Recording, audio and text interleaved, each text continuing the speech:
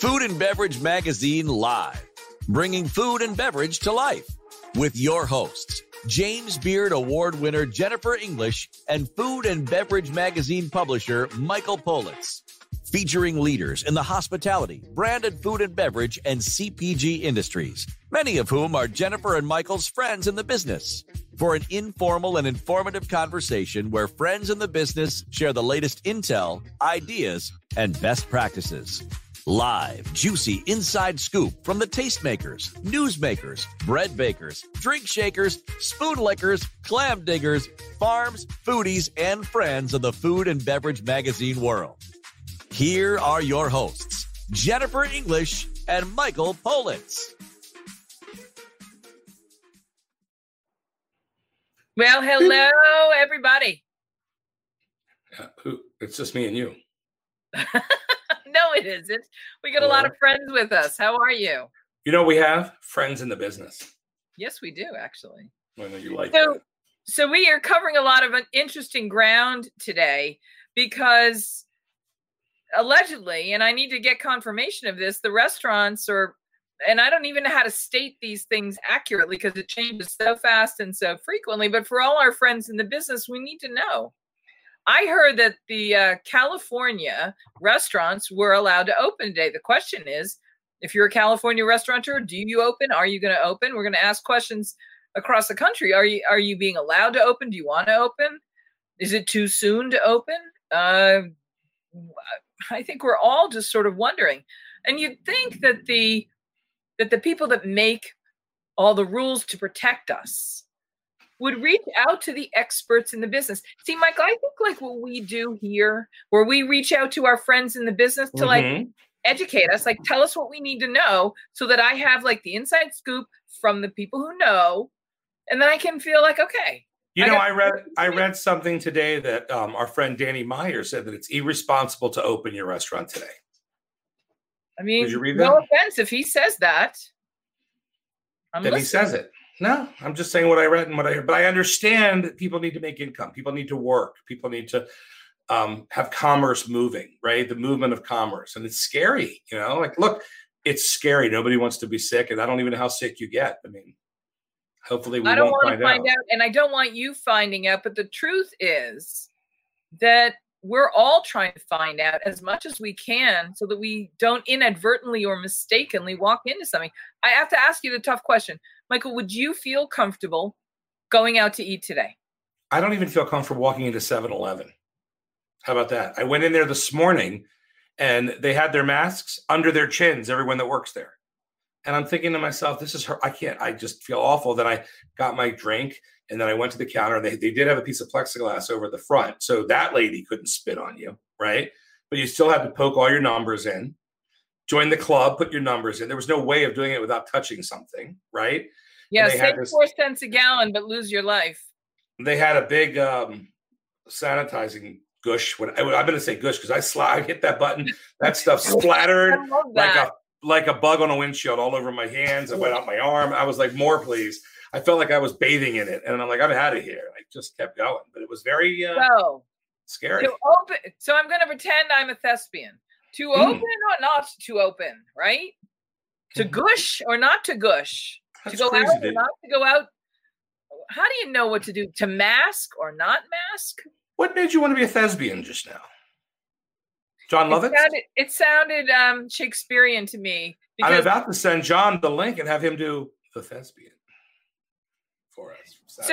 So here's the thing. Every day we have our friends in the business join us because they know better than we do. They're on the ground.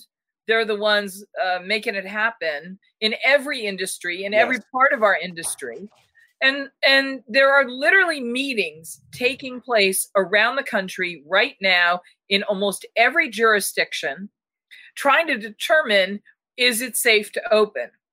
And it's a mildly worrisome consideration that all over the planet, everybody is thinking about this topic. And with all these millions, billions of brains focused on the subject of safety and opening and commerce and food and conviviality and the rest of it, that we don't have any single best practice yet. And so what we have to do is say, well, okay, I'm not going to worry about everybody else. I'm just going to worry about us for right now. Jennifer, would they, if it wasn't a financial decision, would they even want to open? No. They want to be safe. So let's open. I mean, I get it. You know what? I am not a restaurateur, so I have no business answering that question. And I'm sorry I was so quick to answer. Because the reality is, for restaurateurs, let's just be honest. Nobody's in this business to get rich. A few do, but most do it because they love it. Most have been in it a long time. Family operators, and we're going to talk to one of those people today, are in it because it's who they are and it's how they participate in the community that they live in. And I have to say this, to really get the sense about what's going on, you reach out to your friends in the business. The White House had their task force around the table the other day. Restaurateurs were invited, and I'm not sure we got anywhere close to an answer. Of course we didn't. They had everyone around that table was a yes guy. Yes. I don't think anything was being challenged. Who was going to be? You're going to sit there. These guys are so overwhelmed with. I mean, yeah, they have their insecurities. They do well. I don't know who they all were. You and Elizabeth knew all that, but believe me, they were so happy to be there. So happy to be there that nobody was going to ask a challenging, tough question. Well, you know what? I have courageous friends who've been in this business a long time, and they're joining us today. And we're going to talk to some old friends who are on the other coast, and they're going to help us understand where we are with all of this. On today's show, a little later on, we're going to talk to the International Association of Culinary Professionals Best Radio Show nominees, David Ransom and Melanie Young from the Connected Table. They're going to be calling in from their studios in upstate New York, from Camp David, no less. But first, we're going to turn to an extraordinary woman who I have long respected and admired. Suzanne Elefante was the first, and I'm sad to say, only president of the Arizona Restaurant Association, and she has, through her activism in action, living her actual restaurant truth, welcoming guests, and in her leadership, side by side with her sons and their families in a business called Mama Louisa's that has been around for over 50 years. When you have cravings for places that have been part of your life, and you could make spaghetti at home, but it doesn't taste the same as the incredible homemade pastas that they make at Mama Louisa's, right? There are things you crave. There are things you want, including connection to the people that bring the place to life. And that in and of itself would be a lifetime of connection and success and achievement. But in this particular time, in this moment, in this time and place, restaurateurs, independent restaurateurs, who allegedly were represented by the Independent Restaurant Coalition at the White House the other day, and who are represented in meeting halls all over the country as board of supervisors and aldermen and city councils and mayor and councils and senates and legislatures and state representatives are all grappling with what to do and what's the right thing to do. We turn to our friends in the business as they do, to ask the hard questions, to say, what do we need to know before we make our decisions? And just this week, on the same day in Washington, D.C., that they were asking those hard questions were being asked in Arizona. And Chef Michael Elefante and his remarkable mother, Suzanne Elefante, who now joins us, were there and want to ask a challenging question. They threw it down, and they did so with respect and collegiality and kindness and strength. And for that, we are enormously grateful to them. And we're honored to welcome the past president of the Arizona Restaurant Association, Suzanne Elefante from Mama Louisa's, to the table today to join us to talk about how do you set them straight when they're at the top of the food chain in terms of lawmaking and rules and regulations. And of course, the question has to be started with, to mask or not to mask, to open or not to open. Suzanne, welcome. Welcome, Suzanne. Well, our answer is, for us, we open. But oops, we lost Suzanne. Oh, there we go. We're having a little bit of a technical difficulty, but let's bring Suzanne back. She's buffering. She's buffer as Suzanne buffers. Why don't you give us a little background on what happened? Because here we go. Hello, Suzanne. So to mask Hi. or not to mask, to open or not to open. Suzanne Elefante, welcome back.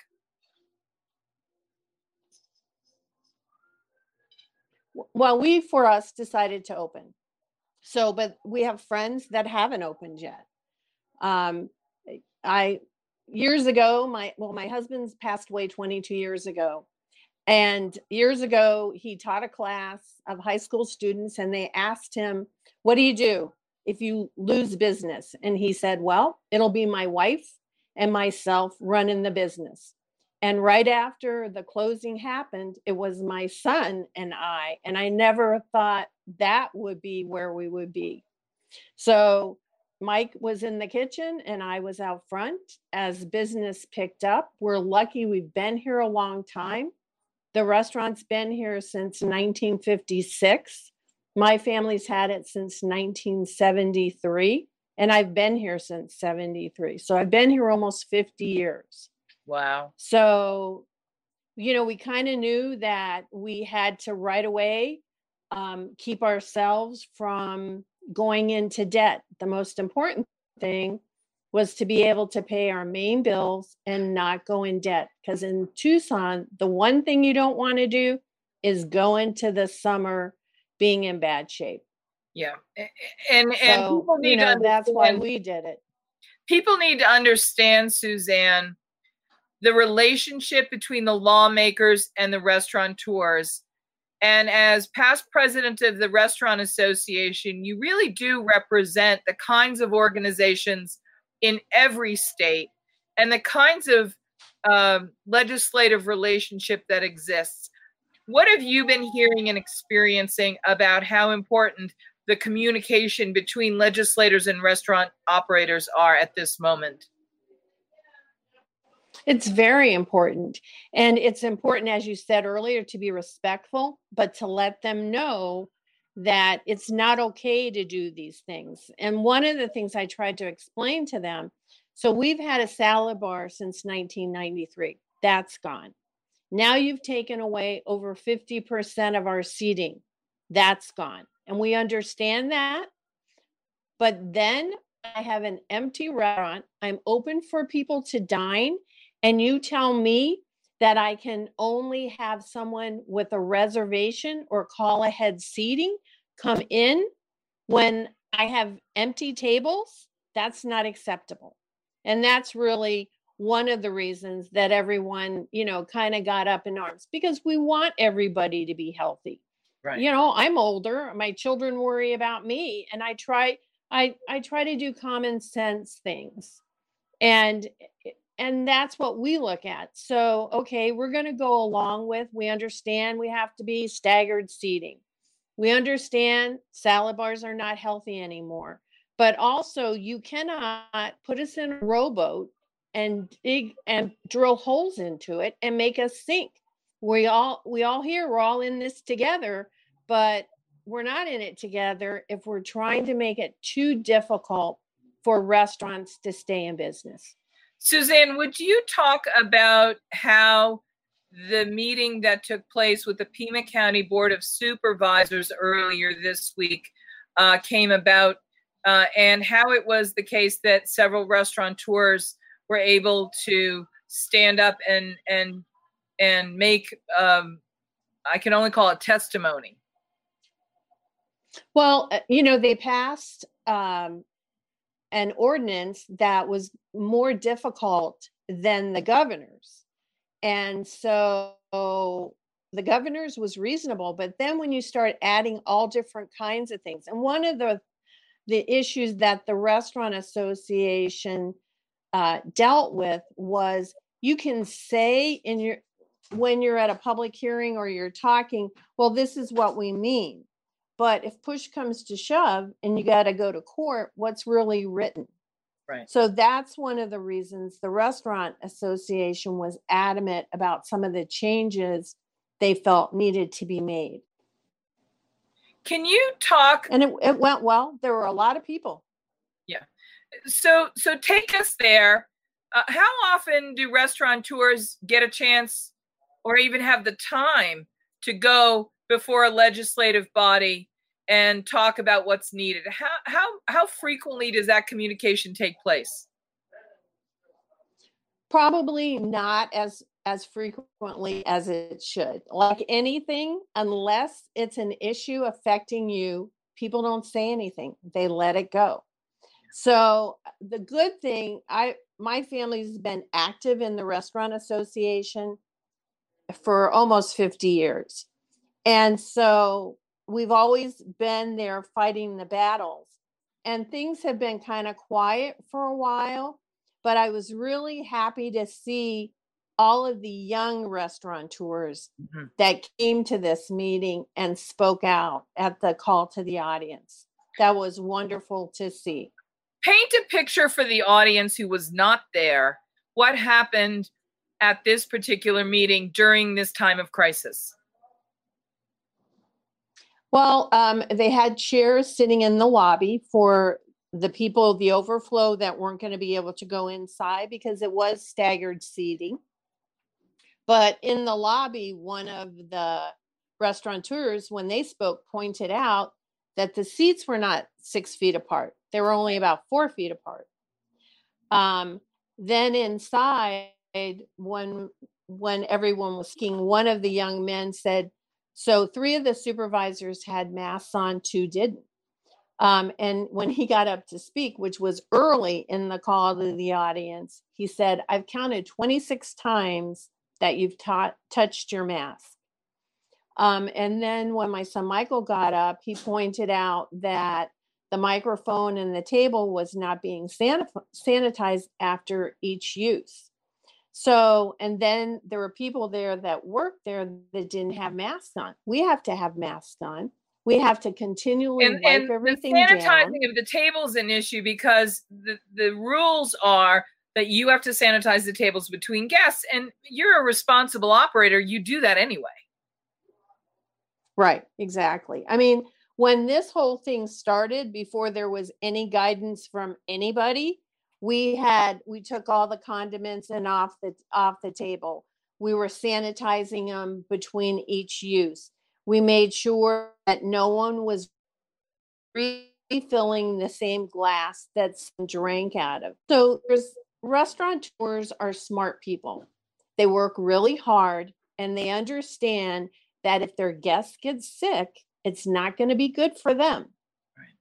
So right away, all the restaurants started doing things that are common sense things to make it safe for everybody.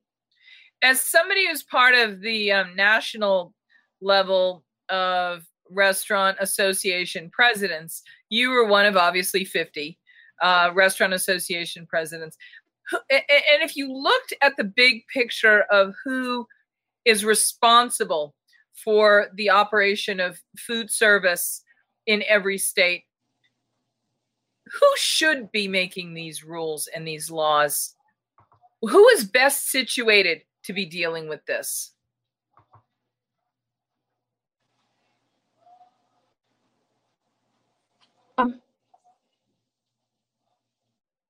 Looks like we're having some. I think but certain parts of the country have far more serious problems than we have. I have a son in San Francisco that's been in quarantine with his wife since early March. I have a daughter in Chicago that goes to work 4 times a week at a big hotel there. Yeah. And I have cousins that live in New York, and they're all very, very careful. Where here, we don't have as many issues. So I think common sense, we don't want to scare people. We got to live our lives. I mean, the mental health of some people is suffering because of this. So we have to look and we have to say what is reasonable for our part of the country and even our city. Yep. Because some cities are more prone in the same state than others. Listen, before you've been very generous with your time. I know you've got a really robust, thriving business at the moment. People have been missing your legendary, world famous, house-made, handmade pastas and pasta sauces, which, by the way, humor me. did you have any spaghetti and meatballs there for us today? Because I wanted to share that with everybody. Yeah. Oh. We'll fix it. Why is Jennifer not in the stream? That's amazing. I don't know what's going on. Everything get bloop. We blipped. We lost her right when she was about to show you these insatiable spaghetti meatballs that I just looked at. Those are irresistible meatballs. Really? Somebody that's that thoughtful and careful about making their pasta, sauces, and meatballs can be trusted to take care of your kids and your customers. It's true. I'm telling you, it is. And I want to let me say this. As a director emeritus for the Nevada Restaurant Association, for all the tenure that I put in there, they make you on the board of directors. They make you emeritus, and you get a little plaque, and you're fabulous for everybody. But you never get invited to anything anymore. But I did notice that now the coming ups are the young chefs and the young restaurant owners. I don't know how involved they're getting in the associations, but there's a caring there that's different from the guys that we were in the association with. We came up with. Well, yeah, but I'm not talking about the Rick Moonins and those guys. I'm just talking about the Pizza Pio shop owners and the different guys like that. The young guys up there now, they're pushing hard. I don't know whether they're part of the association because I'm not a part of it really anymore. Right. You know, I'm trying to do my tenure. Michael, you wrote the book, The Food and Beverage Magazine Guide to Restaurant Success. And one of the things that your book does not do is talk about how really hard this business is. Yes, it does. That's the first chapter. Because I make people think if they want to really be involved in this business before they go in. And by the way, I would prefer them to say, oh my God, I've got this book. I read this chapter. This is so hard. I can't go into this business. Because I would rather them do that than fail, right? I don't want them to fail. That's what so I'd rather them say, I can't do it. It's easier. They won't lose their money. Yeah. By the way, the book available at Barnes & Noble and Amazon.com. Thanks, Suzanne, for taking that, by the way. Look at the face. Look at the smile. Suzanne, where are those meatballs? Let's go. Let's see those meatballs. Well, we're talking about these fabulous spaghetti and meatballs. They're irresistible. Can I tell you a joke about what you just said? You know, there's a joke in the restaurant business. You know how to become a millionaire? No. Start out as a multimillionaire. Right. And it's the truth. So let's see if I can show you that. Can you see that? Look at this. Let me go live big on this. Look at that. So that's going to be my lunch. I'm going to tell you, if somebody can make homemade every day, homemade pasta, homemade meatballs for 50 years and have them be irresistibly delicious for 50 years, I trust them. I do. I think it's important that we look to our restaurants. Thanks so much. I'll tell you, we said this yesterday, Suzanne. Restaurants, going to a restaurant where you're a regular, it's not like going to the Safeway or going to the Costco or going to Target. There's no emotional connection the same way there is with the restaurant family that welcomes you as a regular. Will you talk just one last bit on this topic? You've been around in this business for a long time, and you've got regulars. I've watched personally as you welcome guests by name. People love your place. They love your meatballs, and they love you and your family. That's what we miss when we don't go out. That's one of the things we miss when we ask the question to open or not to open. But we have to ask with the responsible mindset of we have relationships with these people. Will you talk a little bit about being a place that has regulars and how important that is?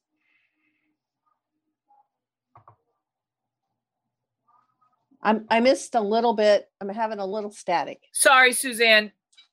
Can you talk about how important it is to have regulars and what it means to a restaurant like yours where you can welcome your guests by name and you've been there for a very long time, for over 50 years, and what it really means? And that's important, and people like that. It's important that and you don't see it a lot anymore. I still have guests that have since 1956. And what we see are our guests come in, maybe they're dating, they get married, they have children, then the children become too cool to come in with mom and dad, and then they go away for a while, and then they find that special person, and then they're back together, and then now they're having kids. And you know, it's a wonderful thing to see how the families progress. They kind of go apart for a little bit, then they come back, and they're all coming in together. So that makes it very special for us. Before we let you go, Suzanne, what advice do you have for independent restaurant operators like yourself in cities across the country that are tuned in about becoming active in relationship and communication with governance? I can imagine restaurateurs saying, I'm too busy. I can imagine there's too much going on. I kind of miss. What advice do you have about how important it is for any local restaurant to get involved and to communicate with governance? So important, because they affect your life. They affect your family's life. They affect your children's life. And so to sit idly by and let communities just do whatever they want, even if they're well-intentioned, what may be good for a big box down the street is not necessarily good for little mom and pop that has to struggle every day to stay in business. Right. And that's what's great about independence. They're used to struggling. They struggle every day. Yep. And they find a new way around what the problem is. Suzanne Elefante, Mama Louisa's restaurant. So stay involved. Thank you so much. Thank you, Suzanne. Thank you so much.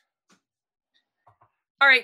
What a nice person. She's amazing. And she gives and gives and gives and participates and leads and demonstrates how leadership in action makes a difference for everybody. And if anything, I want to come out of this, it's that every operator at every level, no matter how small, has got to have their voice heard. You know, as citizens, you get to vote, and the elections are the time to make your voice heard. But as operators, your restaurant doesn't get to vote in an election, but you do get to reach out and speak to the mayor, the council, the aldermen, the supervisors, the county, the state legislature, the state senate, the Congress, the Senate, the president. You can reach out to everybody to be heard. You have to actively participate and be. So you're saying use your voice. Use your voice, but do it as carefully as you serve your food, because everybody that's as careful about a meatball has to be just as careful about their messaging. Be concise with your messaging. Well, no, it's about saying, I want you to hear what my message is. I know how to do this. And maybe you don't know that this is what goes into making a successful restaurant happen.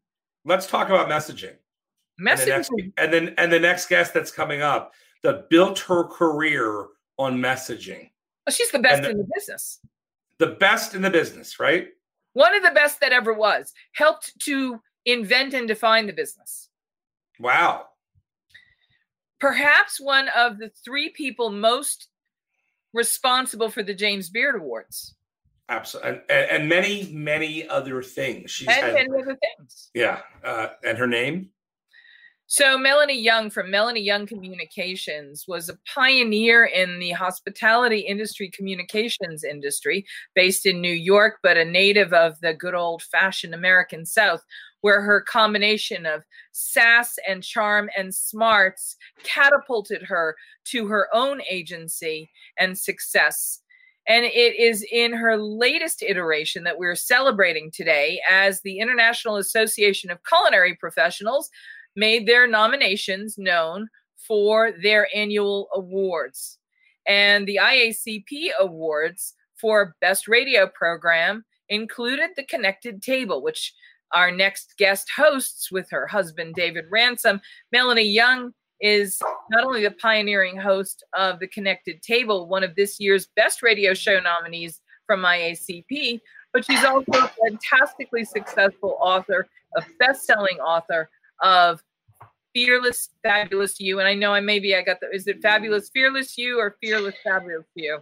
Well, there's Getting Things Off My Chest. Was the first book. And that one did really, really well. Third edition coming out this summer. And then Fearless, Fabulous You, Lessons on Living Life on Your Terms. And so not only is Melanie Young a dear friend and become a dear friend over the years, but we are both cancer survivors. And she and I will tell anybody out there that not only this moment in time of crisis, but any kind of health crisis, we recommend surviving highly and do everything we can to get through and sustain and survive and thrive. And she is not only a thriver, but she does so fearlessly and fabulously. The one and only Melanie Young. Welcome. Hi, guys. Great to see you. I love seeing faces now, right? Moving faces. I know. We're together. Yeah. Melanie is joining us from her test kitchen and studios in upstate New York. This is the Zoom room. The Zoom room. I love that. Talk about what's going on in New York and talk about what's going on in our industry. Well, first of all, thank you for inviting me. It's great to be here. I have been sequestered with David in the Hudson Valley. So we are 90 minutes north of New York City. And I'm going to tell you, the last time we were in New York City was March 13th. And I'm going back in for the first time on March 27th. I'm a little nervous. May 27th. May 27th. Yeah. I've lost track of time. It's pandemic brain. And from what I understand, it's very quiet. I'm in touch with a lot of friends who are still there. A lot of things are closed, but here's the good news. Things are slowly and carefully reopening. I see it up here because I went into town to do my weekly run. Things are slowly opening, but very slowly. Is New York City opening its restaurants? Not right now. I mean, from what I understand from Governor Cuomo, we need to, I think we're lockdown, or whatever it's called, until June 15th. But a lot of restaurants are doing takeout. Like Barbara Sibley has been doing an amazing job at La Palapa. Cote Steakhouse. I talked to Victoria James, who's a terrific new book out, Wine Girl, and they're just hoofing it doing steak with Le Carabelle champagne with my friend Rita Jamay. Hi, Rita Jamay. We love you. I know. So I've been calling everybody who I know that's still in the city to say, how are you and what can I do to help you through my own, the show, the social media. So like I talked to Rita this weekend because Rita's a new grandma. So all I can think about is, she just had her first grandson. And I was like, did you get to see? Yeah. So she said, because we know Rita sells a lot to restaurants. So she's had to work with partnerships with retailers. She said they've been awesome. Sherry Lehman has been awesome. She's doing a caviar champagne tasting, and you can get, it's pricey, but you can buy it, and it's with Petrosian. And then she's doing steak and champagne with Cote Steakhouse. She's doing something with Adam. She's all over the place. I mean, I'm telling you, she's like, just there's no grass under her feet. But a lot of people like Barbara, like I said, Barbara is doing that. A lot of the restaurants are doing Daniel Boulud's Blue at Home. They've all, in the wake of this, had to adapt. And many of them are adapting well. Are they making a lot of money? Probably not. But they're making something, and they're staying out there versus nothing. But in the long run, I don't know. Everybody's saying that, I've heard dire numbers, 50%, 40% not coming. A lot of the mom and pops are going to be gone. Okay, so this is a really important statistic to stop the presses. This is the news we need to get to today, because in California, our understanding is they're saying, open the restaurants in California. I don't know if they're opening or not. I think people can make their own decisions. Is it too soon? There are organizations like Too Soon, Tucson. There's a real conflict for a lot of people. Well, I'm going to tell you something. I'm from the South, and it's scary in the South because Georgia opened up. People are not. I was talking to my mother. People are not wearing masks. Yep. They're going out. The South is taking it. Sorry, love you, South, but they're taking it a little more easy, including Florida, and that does concern me. That's been going on for a while. I mean, my cousins were out playing tennis.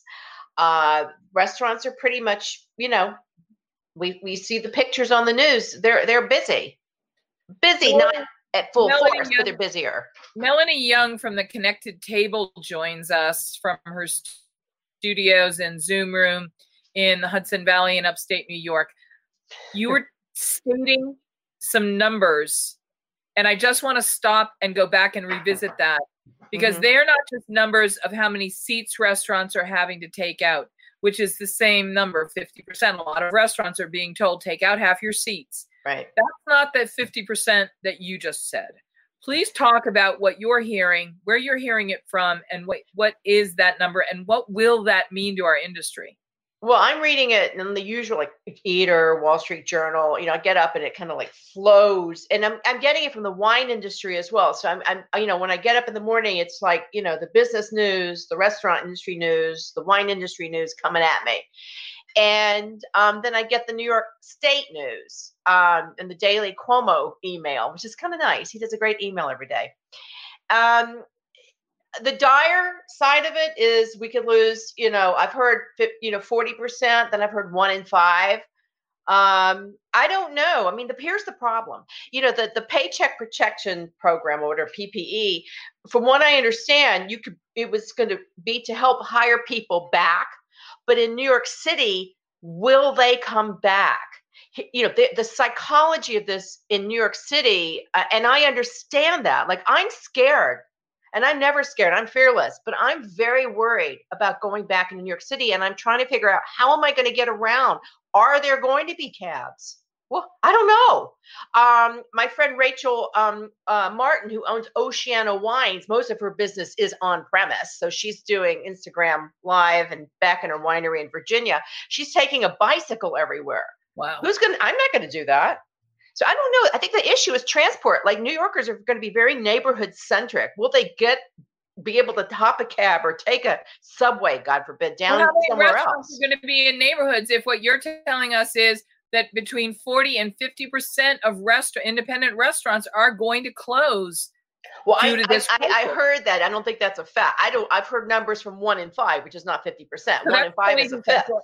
Right. But no one is saying that people are getting through this unscathed. So I just want to be really clear about what we're hearing.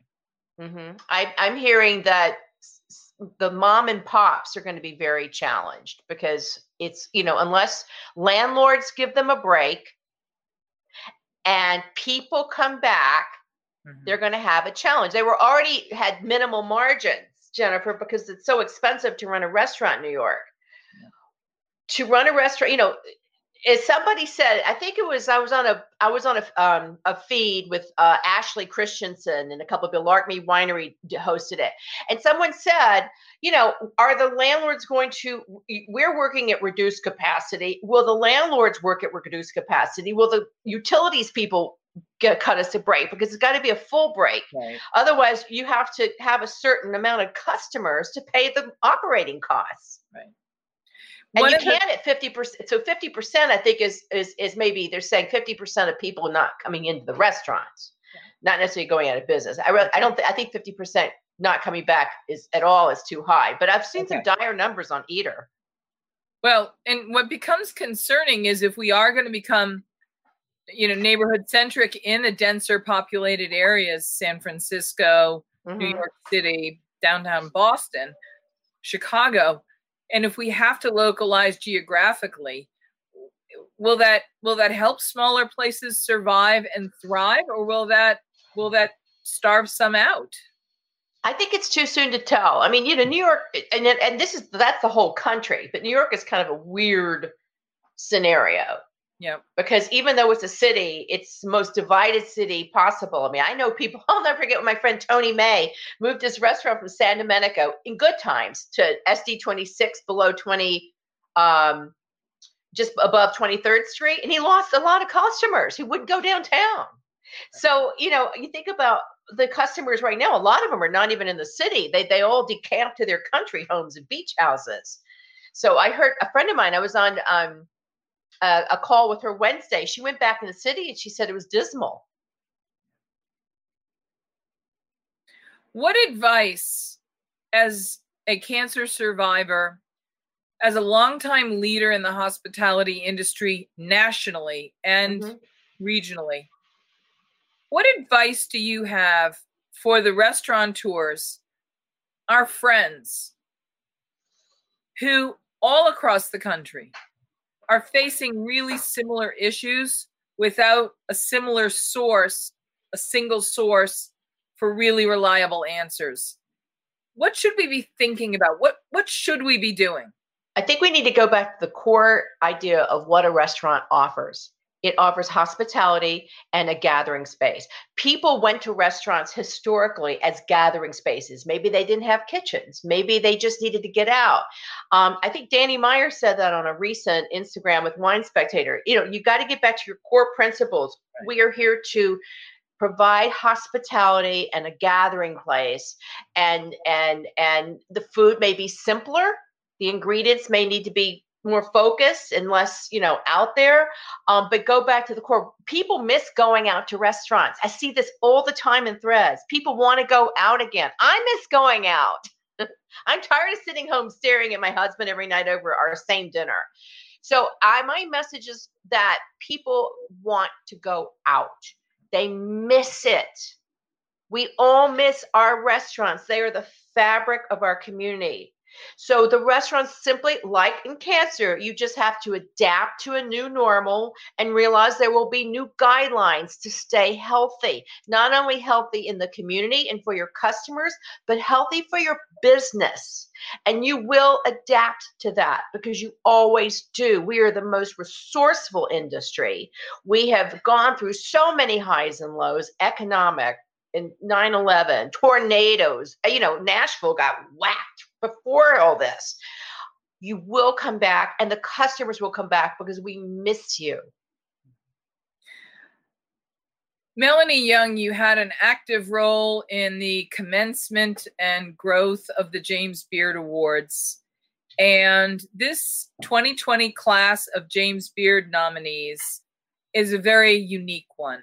Mm-hmm. We recently had an online nomination announcement around the same time as the Beard Awards would have been taking place. Mm-hmm. And it was the first time any of this happened this way. And it's unprecedented.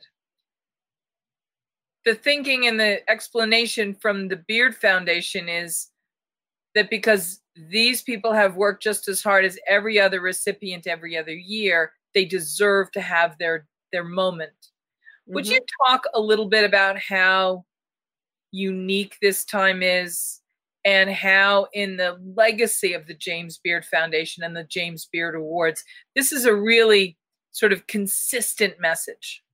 Well, first of all, I think the James Beard Foundation has been doing a really good job really getting out there to provide the best support it can. I mean, the house is closed. They can't do dinners. So they are going all in. We're there for you through grants and resources and messaging. I think going ahead with the James Beard Foundation announcement, and hopefully there will be a ceremony in the fall, is very important for the psychological impact. I mean, we need that reassurance that things are still going to happen, whether it's the James Beard Awards, the Oscars, the IACP Awards, the Emmys. We want, I don't know about the Tonys, but I don't know what's going on, but I think it's so important. And the awards are not about what somebody did in the past year. And this is so important. They're about your body of work. So to not celebrate an individual or restaurant's body of work one year because we're in a pandemic is not fair. So the James Beard Foundation is doing the right thing by providing nominations, and the show will go on. It may go on in a weird way this year, but the show will go on. Yeah. This year's James Beard nominees The announcement came later than it normally would have, but it arrived, and there are people being recognized for their work. But the foundation deserves a lot of credit. Mitchell Davis, Catherine, the entire team, Claire. Would you speak to how important, even for non-members of our industry, that resource is? There are tremendous information and other resources available through the James Beard Foundation for every operator and restaurateur, even if you're not a James Beard Foundation member, and they may not know how to get in touch or access those resources. But I'd love to be able to make sure everybody that is hearing this knows that they could reach out to the Beard Foundation and get some kind of guidance and help. Well, jamesbeard.org is the website, and I have checked it many times to see what information I could find when I was doing my own research for our shows. And they really, have put their all in their key core value, which is supporting and nurturing and honoring America's culinary tradition. And this is the time to help them preserve it. We don't want to lose restaurants. We don't want to lose people. We don't want to lose an industry. And the James Beard Foundation really has stepped up hard and fast. They've been doing a good job of investing in women. They have that great program with women. The awards are like the icing on the cake. What they're doing besides that is amazing to nurture careers and profession and entrepreneurism. So this is the time now to really say to any restaurant or pastry shop or coffee shop, it doesn't just have to be a restaurant. Go to jamesbeard.org. I don't work with them, but go to them. They're doing a great job, and there's some great resources. And there are other organizations and opportunities as well, but this one is all encompassing. And what I mean by that is it's not just restaurants. Right. I mean, it's not just restaurants that have been hurt. Other businesses, farmers, suppliers, all the people that sell into the food service chain, wine industry. They're all members of the James Beard Foundation, and the James Beard Foundation serves all those constituencies. So Melanie, there is more there. Melanie, would you please let's shift gears a little bit. The Women Chefs and Restaurateurs is an organization. Le Dame d'Escoffier, I know you're very instrumentally involved with. International Association of Culinary Professionals. The social media has been really integral to keeping our industry together in a lot of ways. In all of this time, what are some of the things that you've seen that have been really great resources, ideas, inspiration? What have you seen that you can tell us a little anecdotal stories about? What's out there to find? Well, I got to tell you, this pandemic has changed how business is being done and how businesses are being promoted. And it is a game changer. The virtual events, the virtual community, the virtual happenings are incredible right now. It's like between 4 and 8 p.m. Somebody wrote this, literally. Amber LeBeau, who has a great blog called spitbucket.net, said that starting at 4 o'clock, her phone starts beeping. And from 4 to 8, she calls it the witching hour, because there are so many online tastings. There's online cooking classes. There's talks, there's book talk, you name it. So we're going to have an entire industry just virtual in addition to real life. And anyone who has a business now has to have a virtual strategy. Right. You have been very successful in partnering and representing the wine industry. Your husband, David Ransom, is one of the premier wine and spirits journalists and judges in the country. And he says hi. He's been still mowing the lawn. He's mowing the lawn. I love that. From Camp David. Give us some tips about how to survive and thrive with wine in this pandemic. We haven't had enough wine experts on to talk about their favorite sips that are quarantine worthy. So are you talking about surviving if you're in the wine business, or surviving if you're drinking wine at home? That's two different things. I know, that's really true. I had imagined that, well, both. Well, I'm going to start with one that is important, which is surviving in the wine industry, because right now retailers are doing great. So everybody else, producers and whatnot, the challenge is doing your Instagram Live, IGTV, Zoom, your virtual tasting well. Because I was waiting in the parking lot while David was grocery shopping, and I was watching one. I won't say who, but I said, oh my God, he needs media training. Yeah. Because too many people are doing these, they have no idea what they're doing. And to make the conversation interesting, you need to have a theme. You need to be knowing you're talking not only to the person on the screen, but to a big audience out there. Engage them and say, hey guys, don't you love this chef or this wine? What, get people talking, make it fun. Too many of them are very stiff. And so there's a whole opportunity to train people to be better virtually. I'll be honest with you, I actually have not attended a lot of them because I'm too busy doing what I do. You have a show, I have a show. I'm too busy writing and producing a show. Now, David and I drink all the time. We are drinking from our cellar because life is short. So we're drinking from our cellar. And so we've been pulling out all the wines that have just been sitting there. And some of them have been really good. Some we've had to throw down the drain. But, we've been drinking whatever we want. And my message to anyone listening is this is the time to pull out those special wines and really enjoy them. And I'm sure John Brecher and Dorothy Gator from the Wall Street Journal's Guide to Wine would be the first ones during this pandemic to say that very thing. Absolutely. I mean, a pandemic is a great time to say, hey, life is short. Let's drink good wine. And by the way, my theory is always life is short. Always drink great wine. But that's because we've had cancer and survived it, thankfully. I mean, you learn surviving something like that. A, you become a person of enormous gratitude. And B, you realize that you only have this moment in time, this present moment of today. And it goes to food too. Like, we eat very healthy. We drink our wine. You only want to put good stuff in your body, whether it's eat or drink. Right. So my message to anyone, listening and watching this show is, enjoy this time at home. We are forced to be at home, so make the best of it. Get out there and start cooking. Have fun with your food. Drink really good wine and savor it. You're not running around going here, there, and everywhere. You're actually probably saving money. You're probably saving money eating at home. Get out a cookbook or watch one of these 9 million free cooking classes that all the chefs are doing and have some fun with it. We are.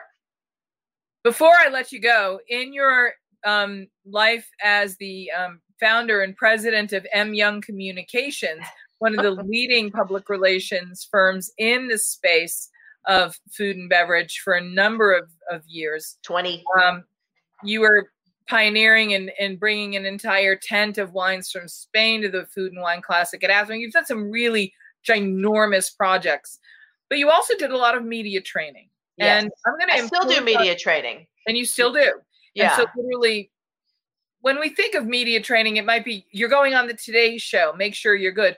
That's changed. Almost everything we do now has a certain media thoughtfulness about it. I'm going to impose on you. Can you give us one or two really useful tips in the realm of media training that all of us can benefit from as we go forward in our online and virtual lives, in our Zoom meetings, Sure. And a lot, I learned a lot also when I went on tour for my book. I made a few mistakes at the beginning. Not my beloved co-host and the mocker at Food and Beverage Magazine, Michael Politz, needs this because he virtually invented media to be media trained in. But I was trained by the best, Jennifer. We know that. I'm going to tell you the number one thing, whether you're hosting a show, you're a guest on a show, you're telling people, is really know the show and know the people. Do your homework. Do your homework and find, I always try, and I know you do too, I always try to find that little personal tidbit about that show or that guest or that person to bring into the conversation, and think about who's listening, because who you may be talking to on the show may not be who is out there in the audience. And a perfect example is we may be talking to, like you do, a wine industry executive. This happened recently with the Rhone Valley. We had somebody calling in, Frederic Chaudier from France, from Chateau Pesquier. And we learned to change the conversation. And we've done this through the pandemic. Our audience likes to be transported. We started getting chat room comments like, we just want to travel again. And we realize that people listening, they're not experts. They just want to travel again. They want to learn the most basic things. So our conversations have changed during the pandemic.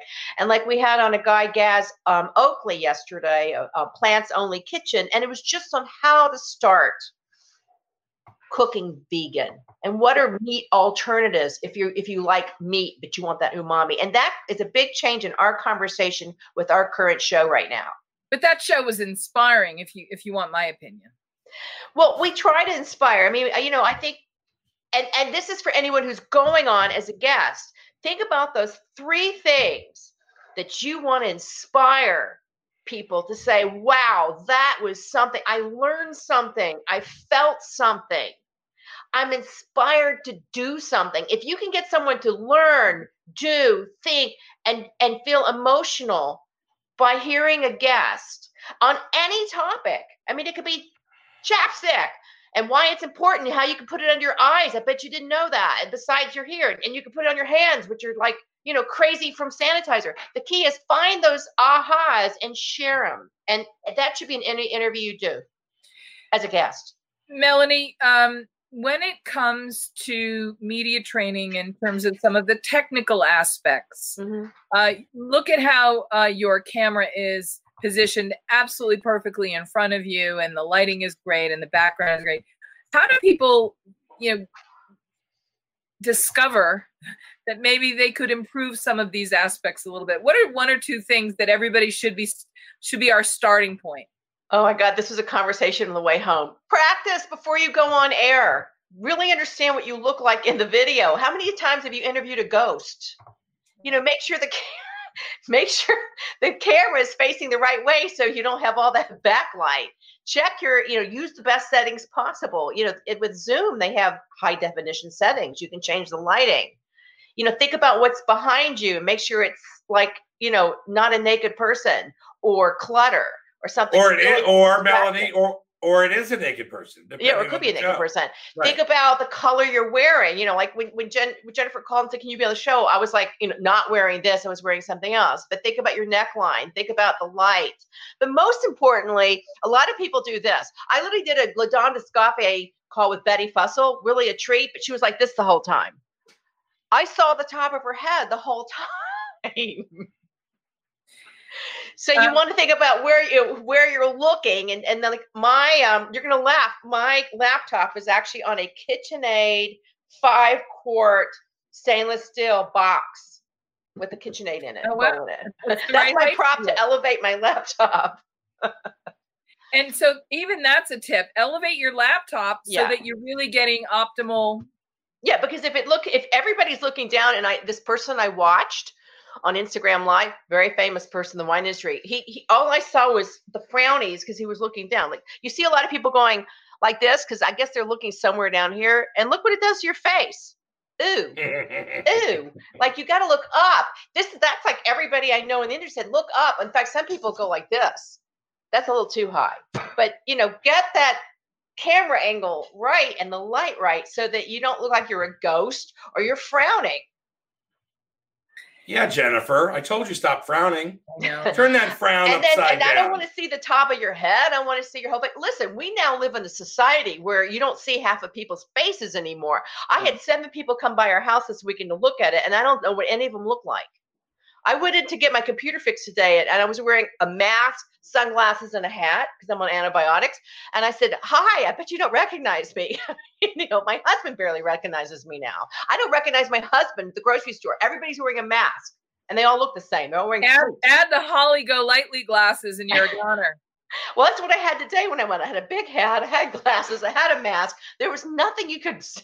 There was no Melanie left. Before we let you go, I know that we love Rita Jamay and her Caravel champagne. Champagne is one of those things that she's pairing in New York with steak. I've said this before and I'll say it again. Champagne pairs magnificently with cheeseburgers and French fries, especially when they're yummy and well cooked. And popcorn. We've been drinking with popcorn, sparkling wine and popcorn. It goes with everything. What are some wine trends that you're getting the news about for the spring and early summer season that you can share with us? Oh gosh, that's a whole nother show. But here we go. Low alcohol. People love low alcohol. Rosé will continue. I'm really into interesting whites, like beyond Chardonnay, like Vermentino, the V's, and some of the interesting whites out of Italy. And I'm into Semillon, some of the non-Chardonnay Sauvignon Blanc, Pinot Grigio. Or an Arnais. Yeah, Arnais, yes, yes. You know, I think we need to step out, and Rosé's been there and we love it, but some of these interesting white wines are so awesome. I mean, we were just in the Rhone before the lockdown. We had the best white wines in the Rhone. Really great food friendly. What are you hearing about CBD and hemp-related beverages? I get pitched all the time. I also get pitched on hard seltzer, and I know that seltzer is like the in thing, and that claw thing is really popular. It's not for me. Although I do spike my sparkling water with wine that we don't love. We'll probably put it in there because that's what you do with it. You spritz it. I am totally personally not into CBD products. I get them pitched for every which way from head to toe. They're going to improve my life. I don't think they're going to improve my life. And what they are doing is affecting, cannabis is cannibalizing the wine industry. Did I just see David back there? Did you see that, Jennifer? The handsome David Ransom? Yes, I did. I saw David sneaking through the screen. My eyes are peeled for his presence. Our kitchen, I hear something, but I don't know if it's David. Yes. Yoo-hoo, David. In the kitchen. David. Hi, David. David is one of the journalists for the Tasting Panel magazine, among other things. And he's doing a Greta Garbo right now. Did you just mention Tasting Panel, Jennifer? Yeah. We're all dealing with hair issues right now. We're all dealing with hair issues right now. David colored mine for me, by the way. It was a very intimate experience. My hairdresser came down the driveway, threw my color at me, and one morning I said, "This is it. This is our bonding moment." I love that. Before we let you go, talk a little bit about the Connected Table radio show. The Connected Table Live. Hi, love. Oh, there he is.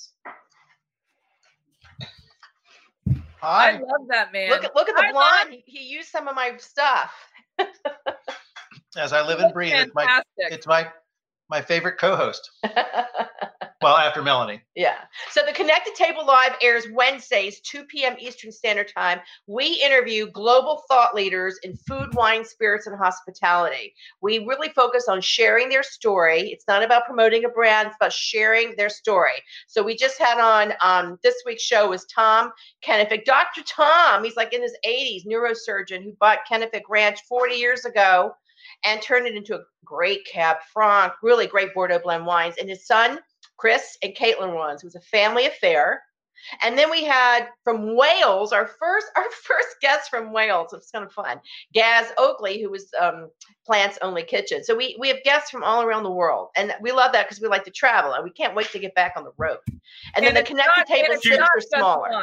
Jennifer, she's always on the road. I get emails, Michael, I can't talk to you for 3.5 weeks because I'm going to be traveling. But when I get back, I'm going to look at my calendar. She won't even schedule. She has to get back and look at her calendar to see if she's back on the road again before we can talk. So David just opened a Gewürztraminer. Whose is it?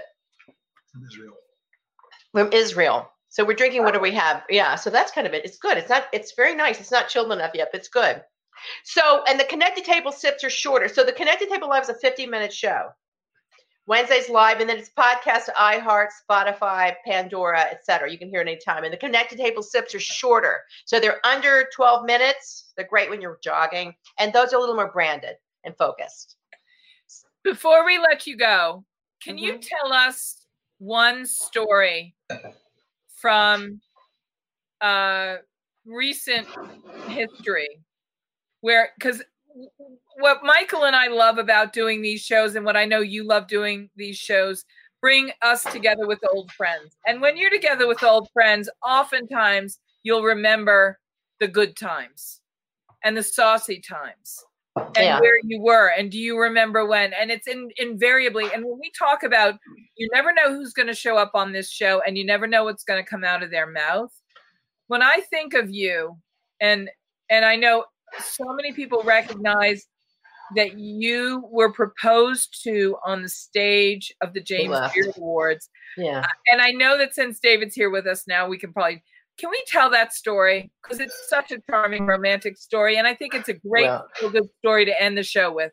It's like a Johnny Cash moment. Of course, David went that way because he's hungry and wants to cook dinner. But it was the James Beard Awards 2006. And it was the theme honoring New Orleans after Katrina. Right. And I used to live in New Orleans. We poured our heart and soul into it. And I will never forget this. Just before we were the last 3 awards, Corby Kummer came out and said, we have a special edition to the show. It's on YouTube. And they brought me out on stage, and I thought it was to honor me because it was also my last James Beard Awards, and they had just honored me. What was your role at that year's James Beard Awards? Well, my role was always from the beginning. I helped start the awards. I was one of 3 people in the room, actually, and then it grew to 5, who sat and mapped out what the awards were going to be, because I had been working with Cook's Magazine, who had started the Who's Who of Cooking in America and had produced their awards, which became the James Beard Awards. I brought that program to the foundation, and it got rolled in and the late Peter Kummer said, let's create awards program. And so I was in the room where it happened, as they say, from the beginning. And then I took on the role of awards director to produce the awards, raise the money, just about do everything. And that was 16 years. So this awards was my last awards. It was a tribute to my favorite city. And Corby brings me out, and I thought he was just to say thank you. And then David came out in a white tuxedo with 24 roses. They're over there. Well, they're hanging up. They're still there. And he made a beautiful speech. And the backstory is, in the speech, he said, in the words of Johnny Apple, the late New York Times, you are my Betsy. And why that was, and I melted. And then he said, will you marry me? And why I melted was that I always told David, because I loved Johnny. I loved him as a person. And I said, I want to marry a man who loves his wife as much as Johnny Apple loves Betsy Apple, because he always wrote her into his articles. And when they were together, and we had dinner with them when they come to New York, because he was on the Restaurant Awards Committee, he glowed. You know, he could be cantankerous, but when he was with Betsy, he melted. She had a power over him, and she was a Southern woman from, strong Southern woman with the big hair. So when he said, in the words of Johnny Apple, you are my Betsy, I lost it. Now, what he told me later is he actually wrote Johnny, because he said he knew how much I loved him, and he was afraid to write the proposal, and he asked Johnny to help him write it. And Johnny was supposed to be on stage to introduce me, but he had throat cancer and had canceled at the last minute, had gone home. And David called me as I'm getting my makeup. He said, I got to find somebody else to replace Johnny for the ceremony. And I said, well, why do you care? You're downstairs. You're the beverage director. You're supposed to be downstairs. And I didn't know that all this was happening. And David had worked it out with the technical producers and everything to stop the show for this proposal. That's beautiful. Awesome. It was awesome. And he thought of it himself. And it was just a testament to how amazing my husband, David Ransom, is to do this. And to think that he would reach out to Johnny and say, Johnny, I want you to help me write this proposal. And to say those words, because he listened and knew that was our little secret special message. It was incredible. Well, I love that you have quarantined together and that you share this show together, that you've shared a little bit of yourselves with us today. But more importantly, that you are so incredibly generous with our industry, and you've been such a pioneering and pivotal figure for us for such a long time. In addition to being a leader, you are my dear friend, and I'm grateful to you coming to visit with us today. Well, Jennifer, I'll always have your back. I will always have your back. And I do what everything I do is mission driven. That's how I was raised. Yeah. I'll never make a lot of money, but I will always make a big difference. And that's really important. I remember now you are from Tennessee. Yeah. And in the last 2 weeks, we have had more people come on this show to talk about their chicken sandwich or their spicy. What the heck did you all do with the chicken sandwich that now it is like the biggest thing in the restaurant business? And it's the biggest thing in food. It's the biggest thing in the country. What is so special about your Tennessee chicken sandwich? I really don't know, because I'm not a big fan, because I miss health and wellness. It's hot. It's basically hot chicken. It's fried chicken that's hot. You can do it anywhere, but they've mastered it. And Hattie's and the other one that everybody goes to. It's like, God, this is like the best chicken. It's not where I go when I go to Nashville, because it's Nashville hot chicken. I like the meat and threes. That's my favorite thing about Tennessee. But everybody loves this chicken because everybody likes fried chicken. Who doesn't like fried chicken? Well, me, but everybody else. Listen, one of my favorite combinations of all time is fried chicken and champagne. It's what I served on my big birthday. Yeah. Michael, well, I like David's roast chicken. David makes the best roast chicken in the world. So that's my favorite chicken. Where can people follow you online? You can go to Instagram, The Connected Table, Twitter, Connected Table, theconnectedtable.com, and you can find our shows on iHeart, Spotify, iTunes, you name it, Connected Table. And are you doing any media training for foodies? Yes, I do it when if somebody hires me. I mean, it's not, I'm out there like selling myself right now, but I have done it for several, and we do it a lot when we do our SIPS programs. We do some sponsored content, and part of it involves 90% of it involves training people to do an interview correctly. But it's something that I've done for years, and I'm getting back into it because a lot of people need it. Does Jennifer need it, or is she good at what she does? Jennifer's perfect. Jennifer taught me how to do radio. It was because of Jennifer we got into radio. David was that's right, as a guest host, and then I was there one day when you were on vacation, and then when they were like, "Oh, this is kind of fun," and what are we doing with the rest of our lives anyway? Because I'd closed M Young Communications, I'd created the Connected Table. We weren't really sure what we were doing with it. We just had a company and a couple of events, and then we realized this was kind of fun, and we were having a good time, and we like sharing stories. And you're so good at it. You were a nominee this year for the IACP Best Radio. I couldn't believe it. It was the only award show I entered in the only category, because we were like, you have to pay all these fees, and I was like, oh my God, my friend Bonnie. I didn't go into the city for the ceremony. I was like, why go? And my friend Bonnie was like, you just got nominated for an IACP award. I'm like, you're kidding. And the other nominees are like Chris Kimball at Milk Street, who hired me to do the Who's Who of Cooking in America. He was like one of my mentors. And the other one was somebody from NPR. Like this, I don't know, somebody at NPR. We're perma nominees because I don't know when the ceremony is. So we're just perma nominees. Well, I love that. Melanie, I'm happy with that. I love you. Thank you. Love you too. Thank you, Melanie. And Michael, thank you. It was great to see you. I love getting your weekly newsletters. I love getting any email you ever sent me. Ever. I always love we're just having a love fest. So we knew that would come. Yes. Well, have me back anytime. It's a pleasure. Thank you. Thank you. Thank David too. I will. Bye-bye. All right. Take care. Wow. What a nice lady, huh? What she has done for this business can't be measured. No, she's awesome. She's always been supportive of everything that Food and Beverage Magazine has done. And I know they have relationships with Meredith at the tasting panel and all, but she's always an ear for me. Right? Yeah, I don't know whatever happened to them. They were too fancy for me. And here we are, Jennifer English, Michael Politz, Food and Beverage Magazine Live. That was just an intense show. We got a lot of really good information for a lot of really good people. Yeah, it was powerful. How's tomorrow's show looking? Even better. Oh, my goodness. Really? But I'm going to say this, Michael, to everybody out there. Sip the good stuff. Cook something for your family. Eat something you really like. We have today. That's all we're guaranteed. And more than anything else, remember that conviviality starts at home. So hug your kids, count your blessings, make something delicious, eat something wonderful, sip the good stuff, and be grateful. Tomorrow.